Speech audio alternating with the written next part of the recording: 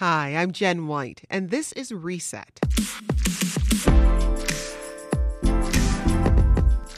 In just a bit, a woman who brings people with and without disabilities together through storytelling and theater. I felt that people with disabilities, especially kids, were not given the opportunity to be on stage. But first, for police officers, a field training program takes new recruits and puts them under the wings of veteran officers. During the U.S. Justice Department's investigation into CPD, high-ranking Chicago police officials told the DOJ that the field training program was, quote, terrible and, quote, a hot mess. But now officials say they're turning it around. Patrick Smith is a criminal justice reporter for WBEZ. He describes some of the changes that have been made to the program and what exactly a field trainer does. They work with police officers who are straight out of the police academy. So they've graduated in the last 3 months. And basically, they're there to help these officers translate what they learned in the classroom to the street. It's sort of like, you can only learn so much in a classroom. They're going to show how to apply that in real life. And also, they're supposed to sort of model how a police officer acts, how they carry themselves. They're almost like training wheels. They're there to help these young officers learn what it really means to be a police officer and what it means to be a good police officer. And it's generally agreed by officers, officials, and experts that the field training program is really the most important factor in determining an officer's future. Talk about that. Everybody gets the same academy training, and hopefully it's good training in the academy. But classroom lessons can only go so far. So, you learn by doing, especially with a job like being a police officer. And the quality of the mentor that you're assigned, the quality of the guidance that they get and the example that's set, that really helps determine an officer's future. It sets the path for them because it tells them what's important. It tells them how they're supposed to view other residents. It tells them how they're supposed to interact with the community. And so it can have a big difference if you've got a good mentor or a bad mentor. I talked with Chicago Police Sergeant Marty Chattis, who supervises the field training program, about this exact question. Why is this so important? He agreed that this is a particularly important time for a young officer. The program is important because it bridges what they learned in the academy and applies it into the field. So this is where we train them and mold them, and we push them to be the type of police officers that we want them to be. So we have police officers that can make quick decisions, make good decisions, make ethical decisions. Now, as I mentioned, there was the investigation into CPD by the U.S. Department of Justice in 2017, and they pointed out some real issues in the training program. What came out of that federal investigation? So much. I mean, the big top line thing is that the Department of Justice said that a good field training officer program is the key to fixing the Chicago Police Department. It's the key to making this a constitutional police department. And they found that the Chicago Police Department, their field training program was just an abject failure. They didn't have enough staffing, that there was not a 1-to-1 ratio of trainers to trainees, that sometimes it was up to 3 or 4 to 1. They said CPD had not incentivized being a field trainer or made it a priority, so they weren't getting the very best officers to mold these young cops fresh out of the academy. They said that the FTOs that CPD did have, the bar to become a trainer just wasn't high enough, particularly when it came to complaint or disciplinary history. And they said that the department did not do enough to supervise field trainers or remove bad FTOs. The DOJ report talked about field trainers who were saying to new officers, forget what you learned in the academy. I will show you how to be the real police. And that's the exact opposite message that young officers are supposed to be getting. It's supposed to be building on and translating what they learned in the academy, not sort of saying, hey, forget all that, classroom stuff, what it really means to be a cowboy out here. That's the lesson that at least some young officers were getting. It's the exact opposite lesson of what they were supposed to be getting. You spoke with Tina Anderson. She's the CPD director of the Office of Reform Management, and she's overseeing changes called for in the consent decree across different programs. What does she have to say about the focus on overhauling the field training program? Well, she made it clear that this is a major priority for her team and the police department overall. She says they've been working on fixing the program since before the consent decree, this court-ordered police reform plan. Before that was ever in place, she said they were already trying to fix it. But she says that fixing this program is part of laying the foundation for consent decree success overall. The consent decree recognizes that, if you want to make improvement and broad change in a department, working with the folks who are just coming on the job, they're going to be the future of the department. So this field training program is really the foundation of everything else that happens with CPD. Let's get into specifics. What has the department done since the Justice Department report came out? Well, they've more than tripled the number of field trainers. They say they're at a 1-to-1 ratio of trainers to trainees, which is something the Department of Justice said was a baseline for a functioning program. And the department says they will never go back to not having that 1-to-1 ratio. They've upped the incentives for becoming an FTO, and they've done internal promotions to show how important the position is. They've added district-level supervision of the field training program and field training officers, and they've overhauled the curriculum that field trainers get. You know, when you apply to be a field trainer, you take a test. If you get accepted, you then go through a training. They've overhauled what that training is before the field trainers are allowed out training young officers. Any specifics about what's included in that new curriculum? Yeah, I mean, there's more about mentoring and leadership, conflict management, how to teach different learning styles. I mean, I talked to the person in charge of the training for FTOs, and she said that, you know, it used to be just sort of a refresher on what, the basics of being a police officer. Now they really focus on how to teach someone else, how to mentor and lead, how to deal with conflict. And they've also added crisis intervention training. You know, that's how to deal with somebody dealing with who's suffering from a mental health problem or a mental health crisis. And I talked to a lot of field trainers who said that was really key because that's a big part of what you're doing as a field trainer. You're showing these rookie cops how to handle super high-stress situations and how to handle them well and de-escalate and talk to people and not just sort of arrest your way out of a problem. Now, the department conducts these internal anonymous surveys as part of the field training overhaul. What do the most recent surveys say about the program? Yeah, so these surveys, they're actually part of that consent decree that we were talking about. They're required. The department's required to do that to sort of assess the program. And we got our hands on the most recent anonymous surveys of probationary police officers, the one getting the training, and the field training officers, the ones doing the training. So now are the probationary officers actually reviewing the officers who are training them? They are not reviewing the individual officers who are training them. They are answering questions about sort of their overall assessment of the training they've gotten.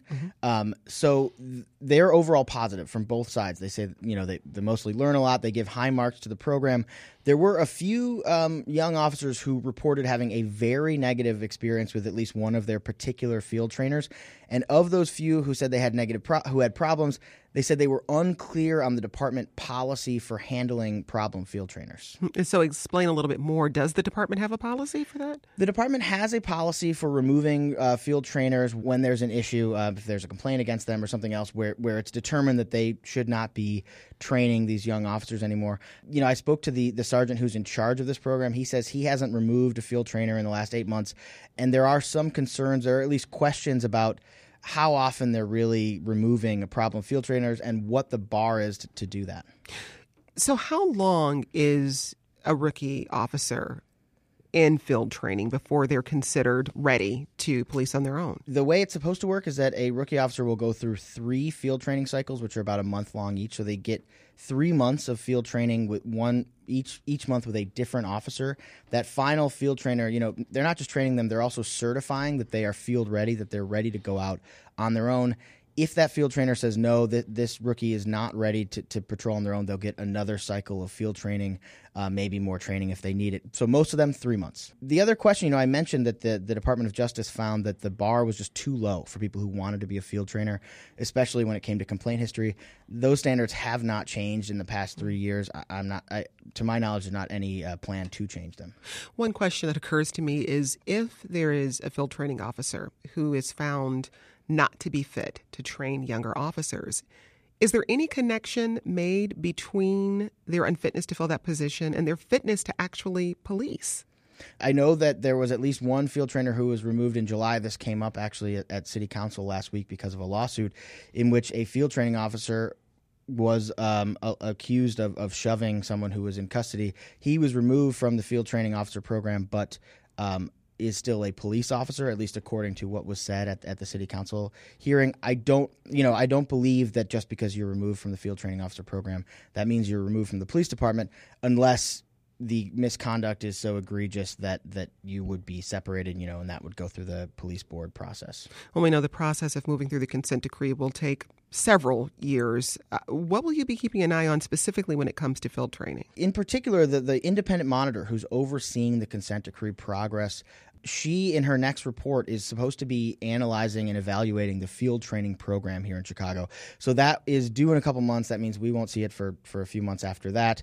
I was able to talk to a lot of field trainers, talk to some PPOs, talk to people in charge, see the training curriculum and the budget staffing, but you can only know so much. I don't know what the quality is like on the street, so I am really interested to see how she evaluates this program when we get to see her next report.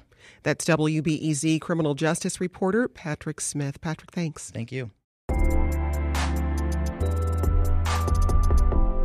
As a kid, Techie Lum Nikki spent many nights at the hospital. She was born with dwarfism and needed multiple surgeries so she could walk. At the time, her parents weren't allowed to visit her after 8 p.m., but a nun would stop by and tell her funny stories from her life. That's when Lum Nikki fell in love with storytelling. From that experience, Lum Nikki became a solo performer and playwright, and she's been at it for more than 35 years.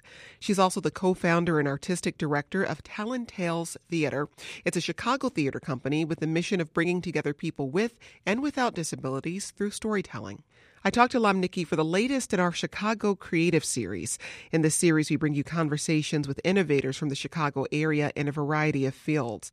We started our conversation with Lum Nikki telling me about those days in the hospital and about the nun who used to tell her stories. I mean, I was just this little scared little thing, and this jolly nun with rosy cheeks, Sister Mary Thekla, would come into my room, and the stories she would tell were great. I thought of her as Maria from The Sound of Music.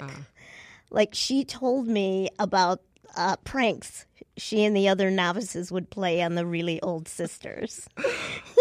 And it would just crack me up. So the kinds of things that would really capture a kid's attention. Oh, yeah. Yeah. Well, you grew up in Elmhurst. You caught the theater bug when you were in high school. Mm-hmm. Tell me about that first introduction to theater. Oh, well, I decided I wanted to try out for Hello, Dolly, the musical. And the director told us all to stand at a ledge on the stage. There were these two, sort of ledges where you could, lay your arms and sing. Well, I didn't know anything about adapting to different situations at the time. I just thought I had to follow instructions. So it was my turn. He yelled, "Next." And I got behind that ledge and I sang. And he said, "I can't see you, but you're in." In that moment, that first, "you're in," where did that hit you? How did you feel? It just, it hit me just in the heart. I was just so thrilled. And in fact, that drama director was our first board president of Telling Tales Theater. Really? And now continues on our board. When you took the stage for the first time in a live performance, were you worried, concerned, just as a first-time actor? Oh, absolutely. However, I was just in the chorus. Mm-hmm. So it was easy. I had to just blend in, with everyone else. And what I did have to watch out for, though, was not being trampled. And also always be seen. Well, it's interesting because as an actor, when you're on stage, you do have to have this kind of hyper-awareness of the people who you're sharing the stage with. Absolutely. And I wonder if, in some ways, that hyper-awareness, I don't want to say made you a better actor, but just having that consciousness that I'm not existing on the stage by myself. Mm-hmm. You know what I mean? I think it did. Yeah. I think it did. And now, as I direct a lot of people with disabilities on the stage, I see the same thing, where they are very good at knowing where to go and where to be seen. Well, you started Telling Tales Theater in the 90s after leading a summer theater program for kids with and without disabilities. Why did you feel like you needed to start this theater?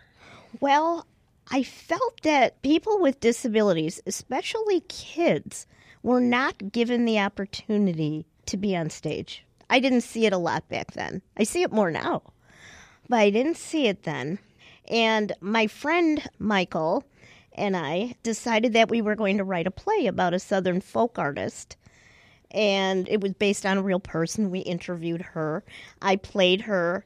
We did it at the Blue Rider Theater, and we also did it at American Blues Theater, and it was called When Heck Was a Puppy, the real-life testimonies of folk artist Edna Mae Bryce. And people just ate that up, that it was personal stories. And I also interjected some of my story in there about having a disability, even though I was playing a character.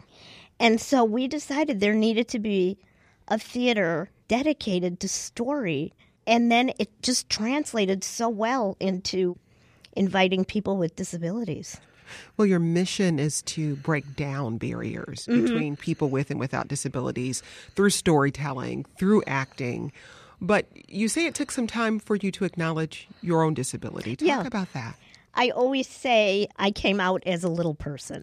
It felt like that when I finally realized that it was okay to admit it. I was walking around thinking no one noticed because I was in denial. And through therapy, kicking and screaming, I went to a Little People of America conference for the first time. And I just noticed, hey, everybody here is pretty much like me. You know, they all want to succeed. They all have jobs, you know, some of them have kids.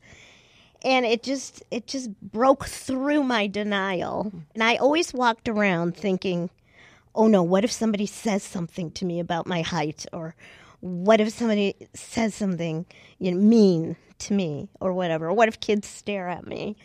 Now it's like, hey, this is who I am, and I'll talk to you about it. How do you think that breakthrough affected the way you approach storytelling and playwriting? I think that I could go so much deeper now, really deep. Like the piece that I'm doing this weekend and next weekend for Filet of Solo is like that. I wrote it a long time ago, and I read it again. And a dear friend of mine read it, and she said, you know what, I think you could go deeper with this. And then I looked, and it was like, yeah, I'm a different person now. Well, where do you go? So where is that next level, that deeper level? I think it's honesty level, to really tell people what hurt. Tell people how I felt in different moments. Is that part of the challenge? Is that level of honesty requires from you a willingness to make people uncomfortable? Yes, that's it. Where I spent my whole life trying to make people comfortable. I really did.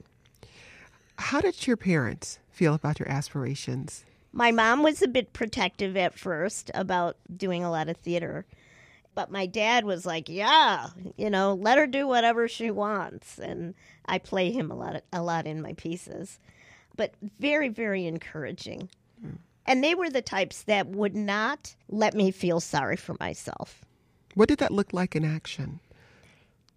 It looked like if we were somewhere and kids were staring at me, you know, Mom would say, just tell them sticks and stones may break my bones, but names will never hurt me.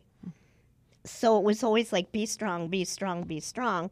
So then when I had the breakthrough, I realized I needed to grieve being different, and then I could go on.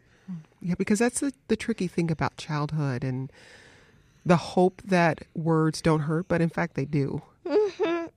They do. And my first therapist said, you know what? It was good that they were that way. They made you really strong. Better that than parents that coddled you. You know, because I have two brothers. I had to do the things they did. You know, it was great. As we mentioned earlier, you've been part of the local theater community for years. What do you think about the theater scene in Chicago and how inclusive it is of people with disabilities? I think the scene has gotten a lot better.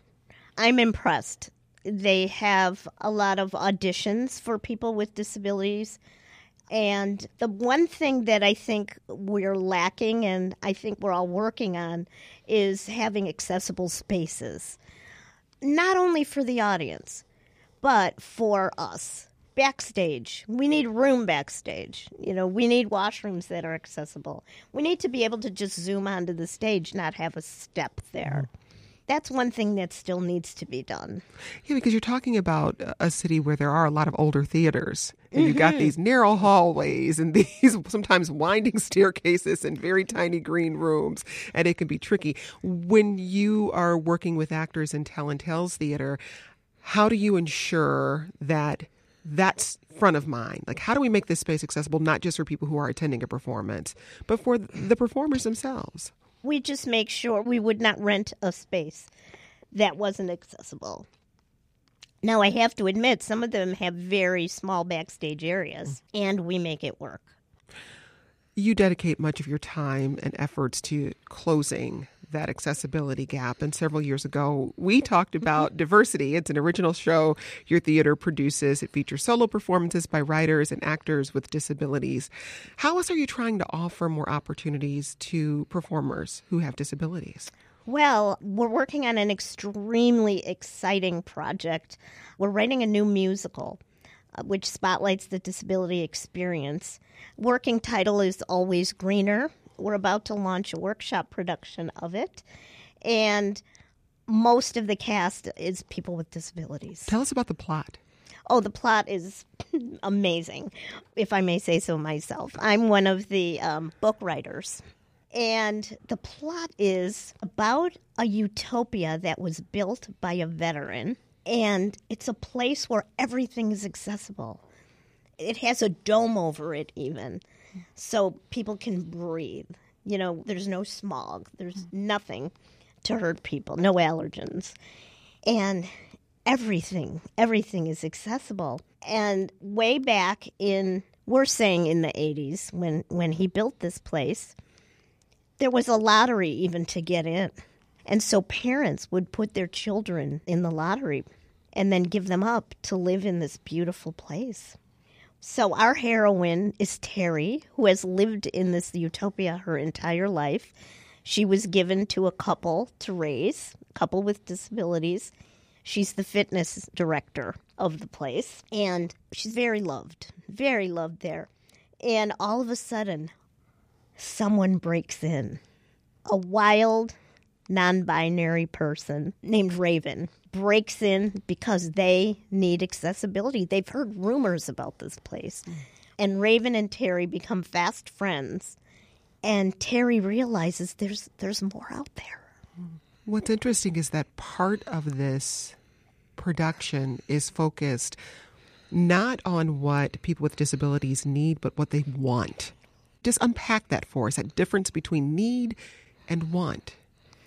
It's like we need accessibility. We need ramps. We want love. We want respect.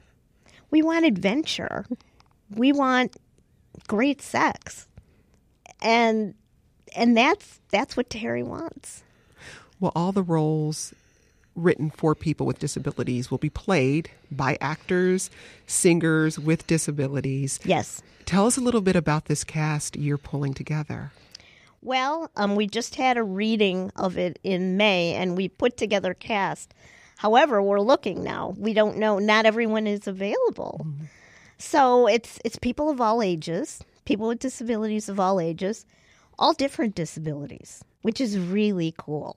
Different races as well. It's a great cast. If people want to audition, perhaps, or get more involved in Tell and Tales Theater, how can they do that? They can go to our website, tellandtales.org, and write to us. And check out our alwaysgreenermusical.com website. Now, your theater is part of the 23rd anniversary Filet of Solo Festival at Lifeline Theater in Rogers Park, and you'll be performing this Saturday. Can you give us a little taste of what people can see? Yeah. What this is called is Last Dance. And one thing I have to preface about it is that I have great music in it. Okay. So it's disco music. Right. I used to think of myself as Bette Midler. I referred to myself as the last of the tacky ladies. I submitted a stinky perm so my hair would curl just like hers. I talked trash, I wore flash, and hung around at the gay bars. Alfie's, Broadway Limited, and my favorite, the Bistro. There among the queens, I was princess. The bouncers screamed as I made my grand entrance onto the dance floor like John Travolta in Saturday Night Fever, armed with an underage amaretto stone sour. I loved when the dance floor was a mass of gorgeous men with me in the middle. And when the music slowed, some sweet blonde would get down on his knees and slow dance with me. In the ladies' room, the ladies were really tacky and stood and faced the toilet to pee. I loved the bars. I loved the attention. I loved the unconditional love I felt every time I walked in. And the feeling of not being rejected, like I felt at the bars on Rush Street. But I wouldn't have admitted that back then. That's Teki Lomnicki, co-founder and artistic director of Talon Tales Theater. Before I let you go, when you think about the Chicago theater scene 10, 20, 30 years from now, what would you like to see? Wow, I'm tearing up. I would really like to see my dream really come true of people with and without disabilities really working together on stage. I know it'll happen. That's Teki Lomnicki, co-founder and artistic director of Talon Tales Theater. Teki, thank you so much. Thank you, Jen.